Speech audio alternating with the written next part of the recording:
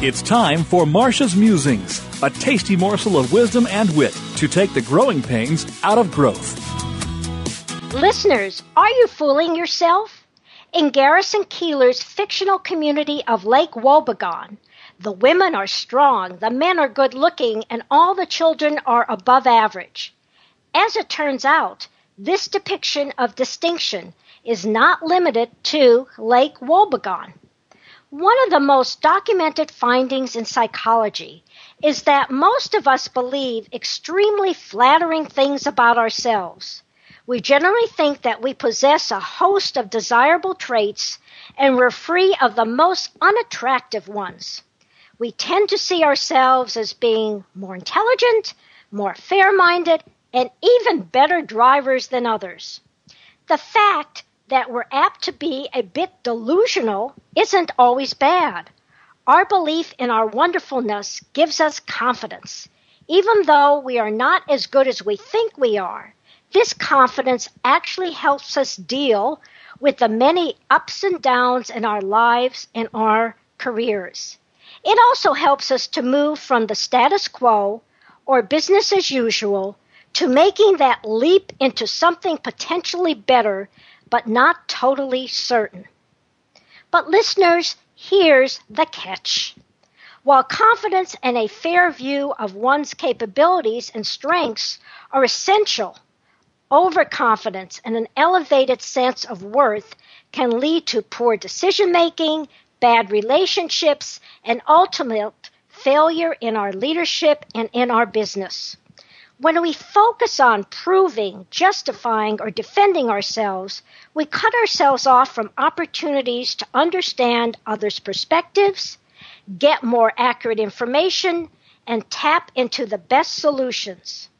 In other words, according to the great coach, Marshall Goldsmith, what got us here, our confidence because of our current level of success, can inhibit us from making the changes to get us there, that next level we want to reach. So, if you're serious about becoming a strong, effective leader and growing a successful business, lowering your self-esteem and self-confidence serves as a strong ally.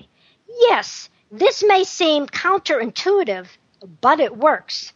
Here's why. First, it motivates us to work harder and prepare more effectively rather than just think, oh, I'll go with the flow. I'll do it by the seat of my pants. Everything will work out. Second, it makes us look at ourselves more realistically, and it also helps us pay attention to how we come across to others. I find that many entrepreneurs and leaders, when they first take that jump to that next level, one of the things that they find they need is more self-awareness and more social intelligence and emotional intelligence. So, here's your Smart Moves tip for the day. Get in the habit of getting feedback. Periodically ask key people in your life how you're doing and how you can improve. Your first inclination, when people point out areas for improvement, may well be to believe they're wrong, they're confused. Give them the benefit of the doubt.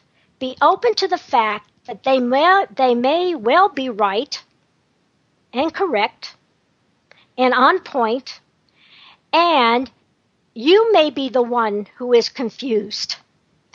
The key to success I found in coaching many successful people is to listen and pay attention to what's going on out there, to listen and pay attention to people who are giving you feedback. Then second, learn from it. Use it. Use it in your business. Use it in your career. And then take that leap. Take that leap to that next level. Take that leap to get the product out the door. Take that leap to vie for that next promotion, because that's what life is about. So listeners, What are your thoughts about the idea that a leader should show less confidence that will result in more leadership success? I would like to hear your thoughts. Contact me at Marcia, Marcia, at smartmovescoach.com or call 972-380-9181. I would love to hear your ideas. You're listening to Marcia Zeidel, the Smart Moves Coach, making sure you're on the right track and not getting sidetracked in your drive for high performance and profitability.